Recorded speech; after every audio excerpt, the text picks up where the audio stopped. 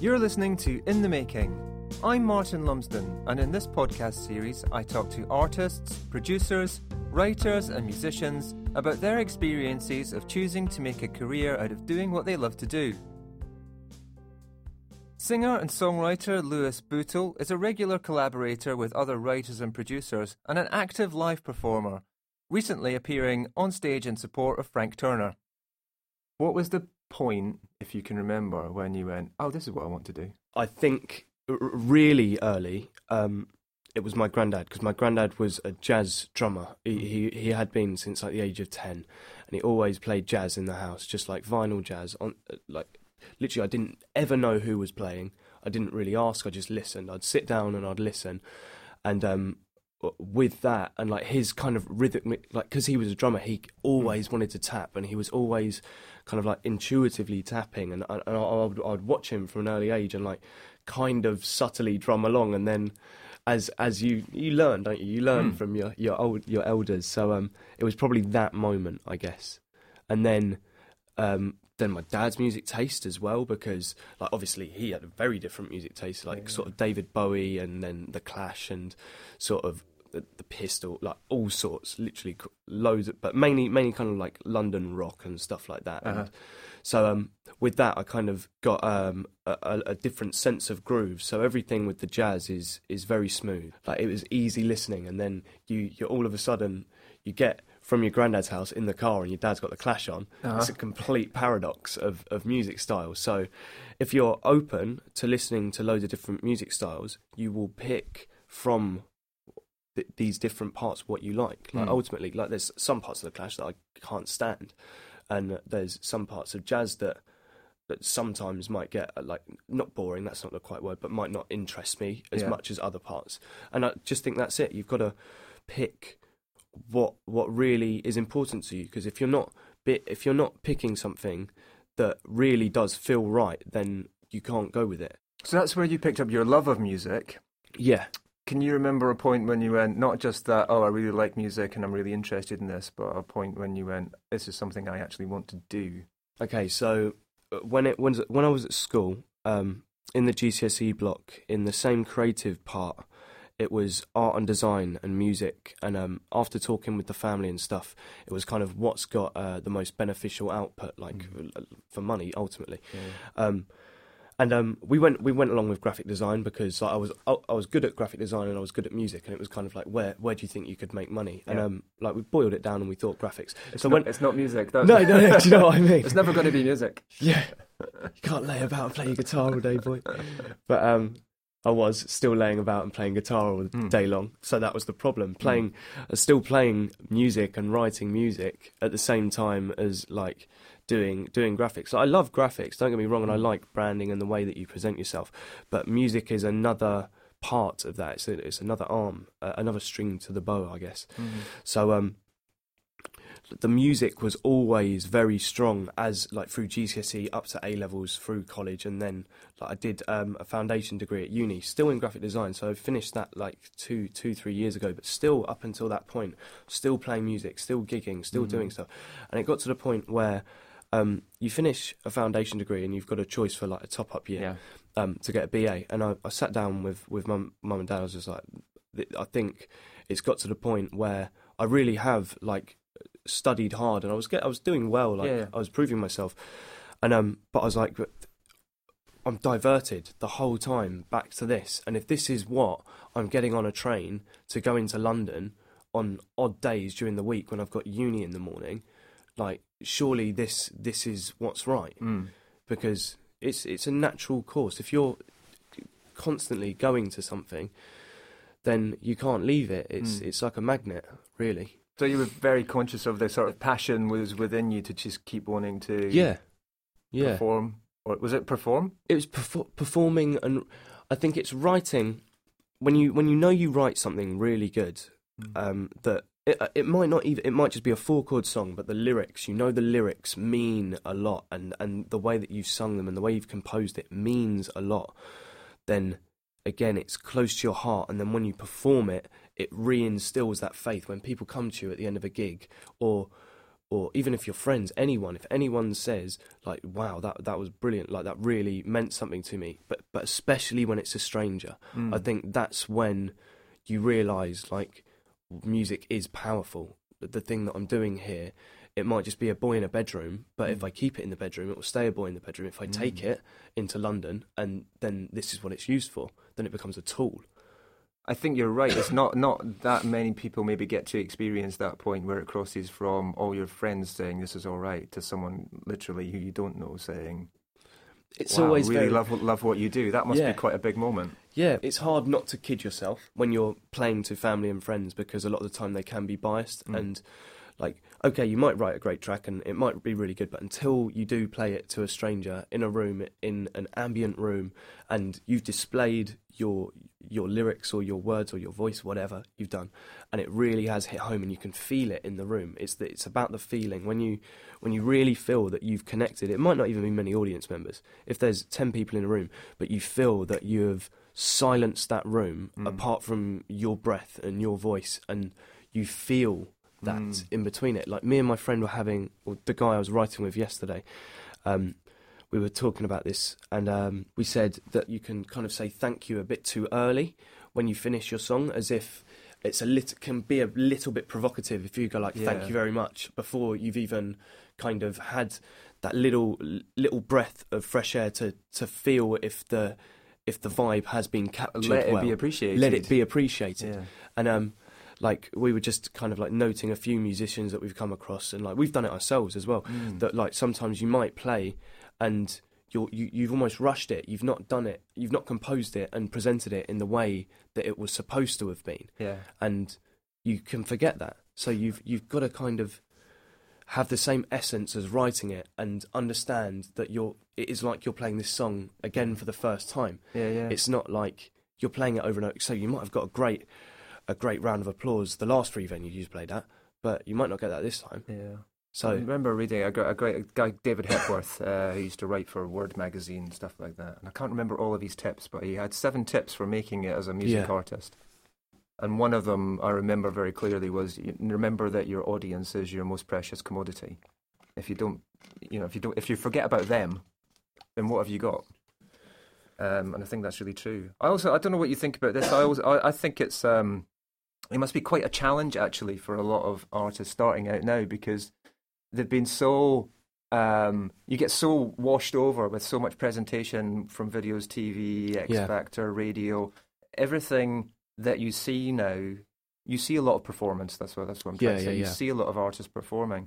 I think it must be quite a challenge for a younger artist or someone starting out to not look at that and try to replicate it rather than finding something from within. So you end up, do you know what I mean? You end up acting how you think you're supposed to act rather than actually doing what you're doing. I think the internet has become a problem for this, because obviously you can be a Mac monkey and sit at home all day long and watch YouTubes of your favourite acts all day long and then go, okay, I've watched this down to like these 10 people I absolutely love. I'm going to watch their YouTubes all day long and see how they perform. That's not natural. These people have become like they have because they've gone and done the same circuit as everyone else. They've gone and gigged. They've struggled through it, like the late nights, whatever. But they've sat and they've watched other artists and developed around the other artists in a live environment. I think that's so important, is going to these live venues and playing with other people and actually listening. Don't go in with your friends. Bring your friends in to watch you and then leave. You've got to stay, because I think those, sometimes it's a bit of a shock, because you might be playing somewhere and you might walk in and think, okay, I've got this, absolutely knock it dead. You might do really well and perform really well, but then the next guy might come on and you're like, whoa, okay, this guy's real good. And he's doing something completely different to me, but I really like what he's doing. So then you might meet that person, and if you meet that person, then you might collaborate with that person or whatever, like just meeting these people, talking, understanding, and then with that understanding, they might want to understand something about you, and through that conversation, you will actually swap some, it'll be very minor, but minor traits, I do believe, then get swapped, and that is how a natural style can grow. Yes. Yeah. Yeah, so you sort of, I think you've said this a couple of times, you sort of absorb different things from different people, but that's how you find your own path. It's not by trying to copy, Yeah. but by, I suppose it's a form of inspiration, I guess. It's so hard because you've got to have this clean kind of wavelength that you always sit on, and then it can never hover too further from the wavelength. It's always got to stick on the same strand that you are true to, but it's got to develop, and that is the hardest thing. And I think the activity of consciousness can sometimes mess that up. Sometimes it can inhibit it, and sometimes it can really help it, just depending on how you use it. You seem to be very aware of, I don't want to phrase this badly, like the opportunities that arise from being able to collaborate, meet with people, connect with people, collaborate with people. You seem to be very open to that network, if you like, rather than thinking, rather than being very isolated. I think you could either slip into two kind of groups. Like, obviously, I gig in London. London's kind of like my place for gigging. I love London, and I've met so many people in London. I think there is a divide. Don't get me wrong. There are people that want to do it all on their own. And they don't want to learn from anyone, and they stick to their guns. And fair enough, if you want to do that, you want to do that. But the people that I meet that inspire me, they want to work with other people, and they want to learn. Like, I know this is a bit off track, but James Taylor, I was listening to a James Taylor interview. That guy is pretty old now, and he was saying, like, I'm still learning every day on the guitar. Like, I will never stop learning on this thing. So if you take that attitude with you, and understand that you're never going to stop learning and collaborating and understanding other people, that's a form of growth. If you're putting yourself in a hole without any external sources whatsoever, like, it's okay to be internal, because like you've got to have an internal understanding, and I think a good songwriter has a very strong internal understanding. But if it's fully about that, then it won't connect with any other people, because the ultimate part of it is It's about a person. Depending on how they write, they might write in first, second, or third person. But if they're writing in first person, it can be about them, but it's got to have a connectivity to a universal crowd. If you want it to be a big pop song, for instance, it's got to have a universal understanding. So if you're not meeting people and understanding how other people write and how other people think about these topics and these ideas, then you're just closing yourself off. I guess it helps you become, shall we say, rounded. It helps your expression. I think that's what I'm trying to say. It helps your expression become more available to other people's references as well. Because I think there is something about writing from your own experience and trusting that will touch other people. That you don't have to try and get into someone else's head. You can very much express your own. But I think you're right. If you don't experience what life is like for other people, then you don't have the reference points that help you express it. But then, because I've said before, but I'm quite lyrically, like I love good lyrics. It's always been somewhere along the line, and I really can't remember that point, but I really hooked on to lyrics. I can't remember what song it was. I think it was just a medley of a few different songs. I was like, lyrics are powerful, but the music is the vessel. I think the lyrics are like the sail on the vessel, and they will really take it into open water and let you sail away on a good voyage. But the good music, like when you've got great music that is almost speaking before the words have even been spoken, like they express that emotion. So like coming across people that play that style of music where they cut away the lyrical elements a lot of the time, and it's kind of more melodic and just vocal patterns, etc. But you can still understand, you completely understand what message they're trying to get to you. And sometimes it really works. So there are so many different styles that there's not one style. There's not one, like, there's not a right style, there's not a wrong style, there's not a right path. You can't follow someone else's path. There's no wrong, no right. So just do, I guess. That's what you try and do anyway. What would you say it is that keeps you wanting to do this? I'm going to actually say it's when you come across, for personal reasons, there are certain goals and whatever that you set in your head, almost like childish goals. Like, I still really want to play the Roundhouse. So, like, that's a goal marker. I want to play at the Roundhouse. So, like, I've played quite a lot of gigs in London, met a lot of people, and weaving my way through. But, like, still in the back of my head, I've kind of got these little goals that I want to hit. So, they're always there. But on a day-to-day goal sort of thing, it's just the improvement. You need to feel like you're improving. Why the Roundhouse? Because I saw 3 bands there when I was about 13 or 14, and that was kind of the moment. I watched Enter Shikari, an American band called A Day to Remember, I'm pretty sure played there, and maybe Good Charlotte might have been the other band, when you understand the energy in a room and how powerful, even though these were very powerful types of music, like I used to like a lot of rock and a lot of like kind of like on the edge of kind of hardcore music. So like Shikari, for instance, they're very lyrically based, again, like very conceptually based, but they've got the backing, they've really got the balls to back it. I think the real raw integrity of having 5 blokes on a stage, like giving it their all, for a young boy anyway, is a game changer. That sounds to me like it was an experiential thing. Yeah. That kind of hit you, that went, oh, that I want to recreate that for myself. Seems to be what inspired, or what came across. But my style isn't like that. It's you can, and I've seen many different acts. It wasn't the music, was it? It was the experience, the feeling, exactly. Yeah.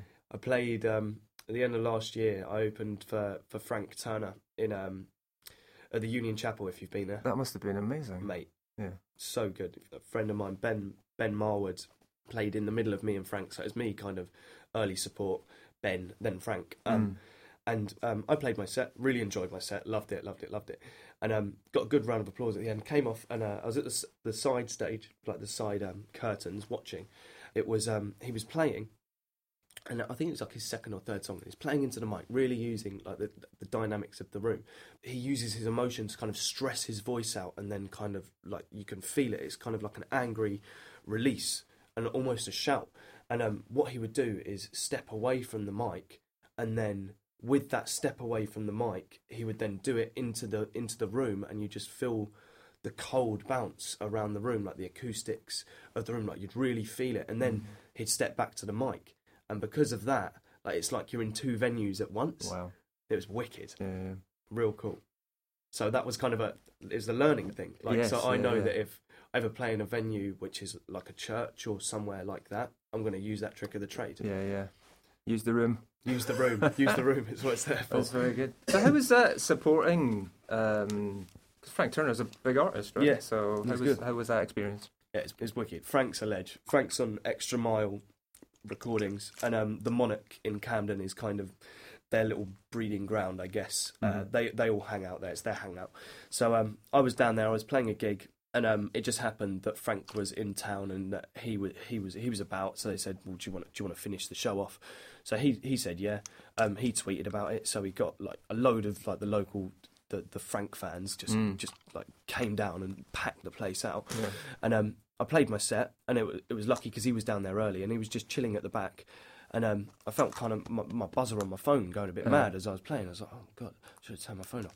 And I got off stage, and then I looked at my phone, and I had like a tweet from Frank saying, like, I just caught at Booty Tunes. Yeah. Just caught your stuff, like, really enjoyed it. And then, like, a load of kind of like ads and stuff of like mainly people in the room, because they're the people that had kind of were on Twitter at the time. Yeah. So I managed through that, like, obviously that was a massive piggyback almost, because he kind of just obviously instilled a bit of faith, and then it was a really nice vibe in the room. And after that he didn't have a guitar with him, and I just said, mate, like, just use my guitar, feel free. And he snapped a string, then went on to use my other friend's guitar, snapped that string, come on, and then used someone else's. It's quite funny to be fair. But I just kind of left on the terms of saying, Frank, thank you for having me down, sort of thing. Like, it'd be just good to keep in contact. Didn't hassle him. He's a human. He's got a life. And he just got back at me. But actually, I was sending him a few demos, like, because he added me on Facebook, and I was sending him a few demos, just like anything that I thought was decent. I was like, I'll send it. Just sorry to be the annoying that sends you this. But here you go, please have a listen and tell me what you think. And he's like, yeah, mate, really enjoy that, like this lyric, like blah, blah, blah, blah. And a couple months later, just got a Facebook from him saying, do you want to open this show? I was like, yeah, mate, of course. No, I'm actually at work that weekend. Let me think about it. Yeah. Is that the best thing that's happened in where you've got to so far, or is there something else that you would say that's... As of late, that was definitely the penultimate peak of last year. We're going to do a kind of up to the maybe as high as the Midlands kind of tour. So we're going to start in Brighton and kind of hook it up through Reading to Bristol to Nottingham to Norwich, then Cambridge, and then like back down to London. So kind of just going to do a little one of them in sort of June time. Mm-hmm. But I've been getting in with So Far Sounds. If you So Far London, played a gig with them last month. And it was wicked. It was real good vibes. And like again, sometimes when you've got all the bells and whistles and everything, like you're playing with a load of bands maybe on a stage where there's 5 of you and none of you have got any similarities in your music.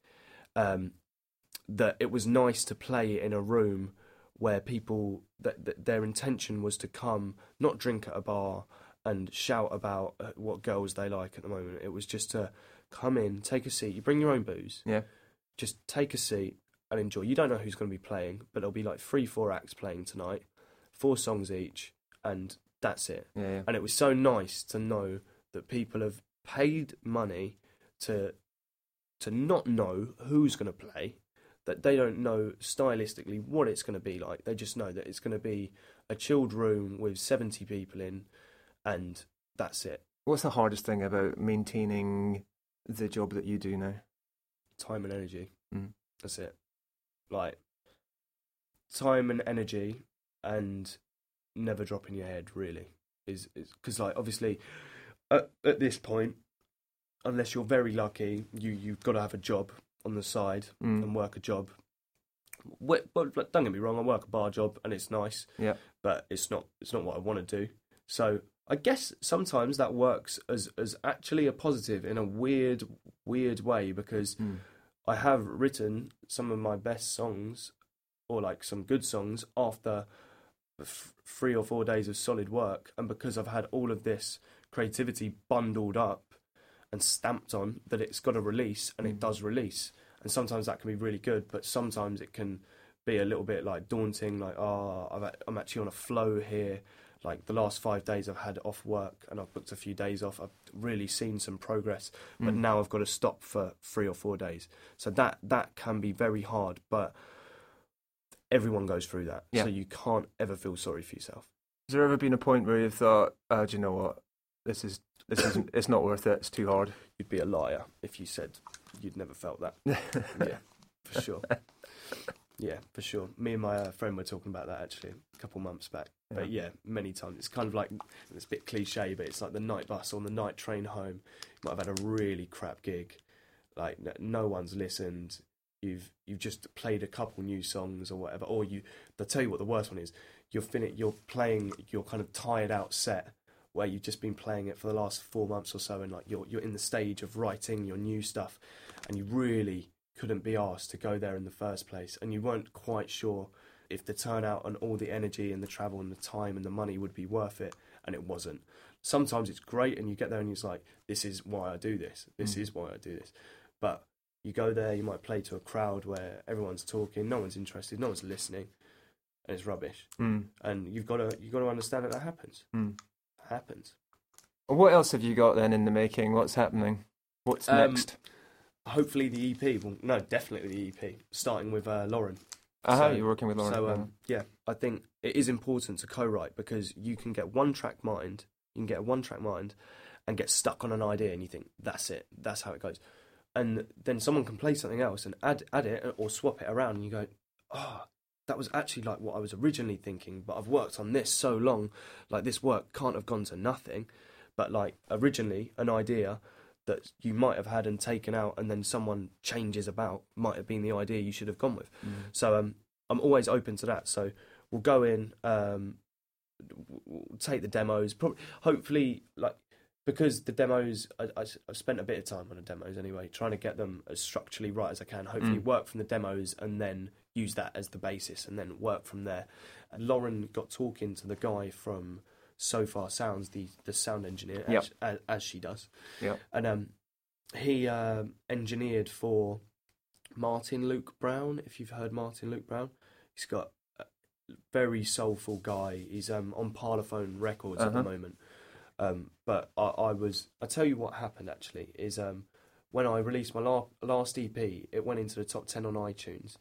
And at that point, I was like, oh, top 10, that is real cool. Yeah. So I checked every single person out that was above me on that list. And he was like number 2 or number 3. And he was the one that stood out out of those people. And I was like, whoa, this guy, this is real. This is some real good stuff.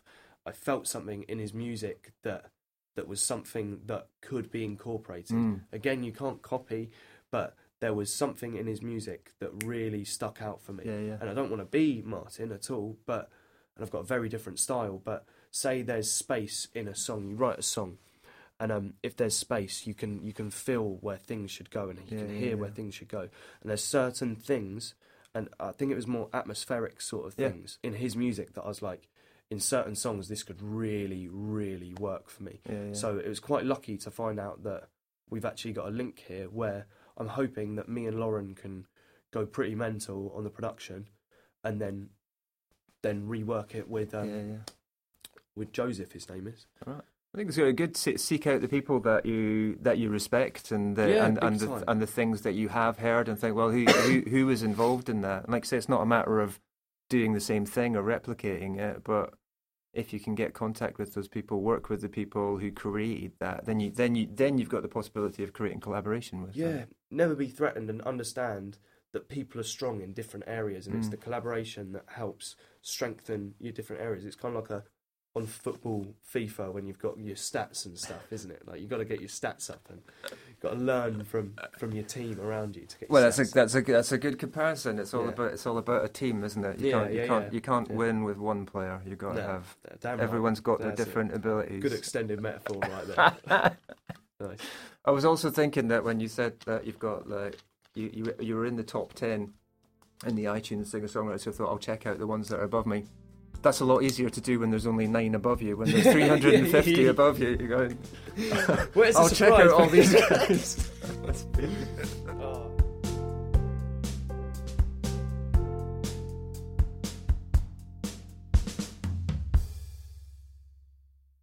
The In the Making podcast was produced by me, Martin Lumsden, at the Cream Room Recording Studio. You can find us at creamroom.co.uk. To find out more information about the In the Making podcast and to subscribe to future episodes, please go to inthemakingpodcast.com.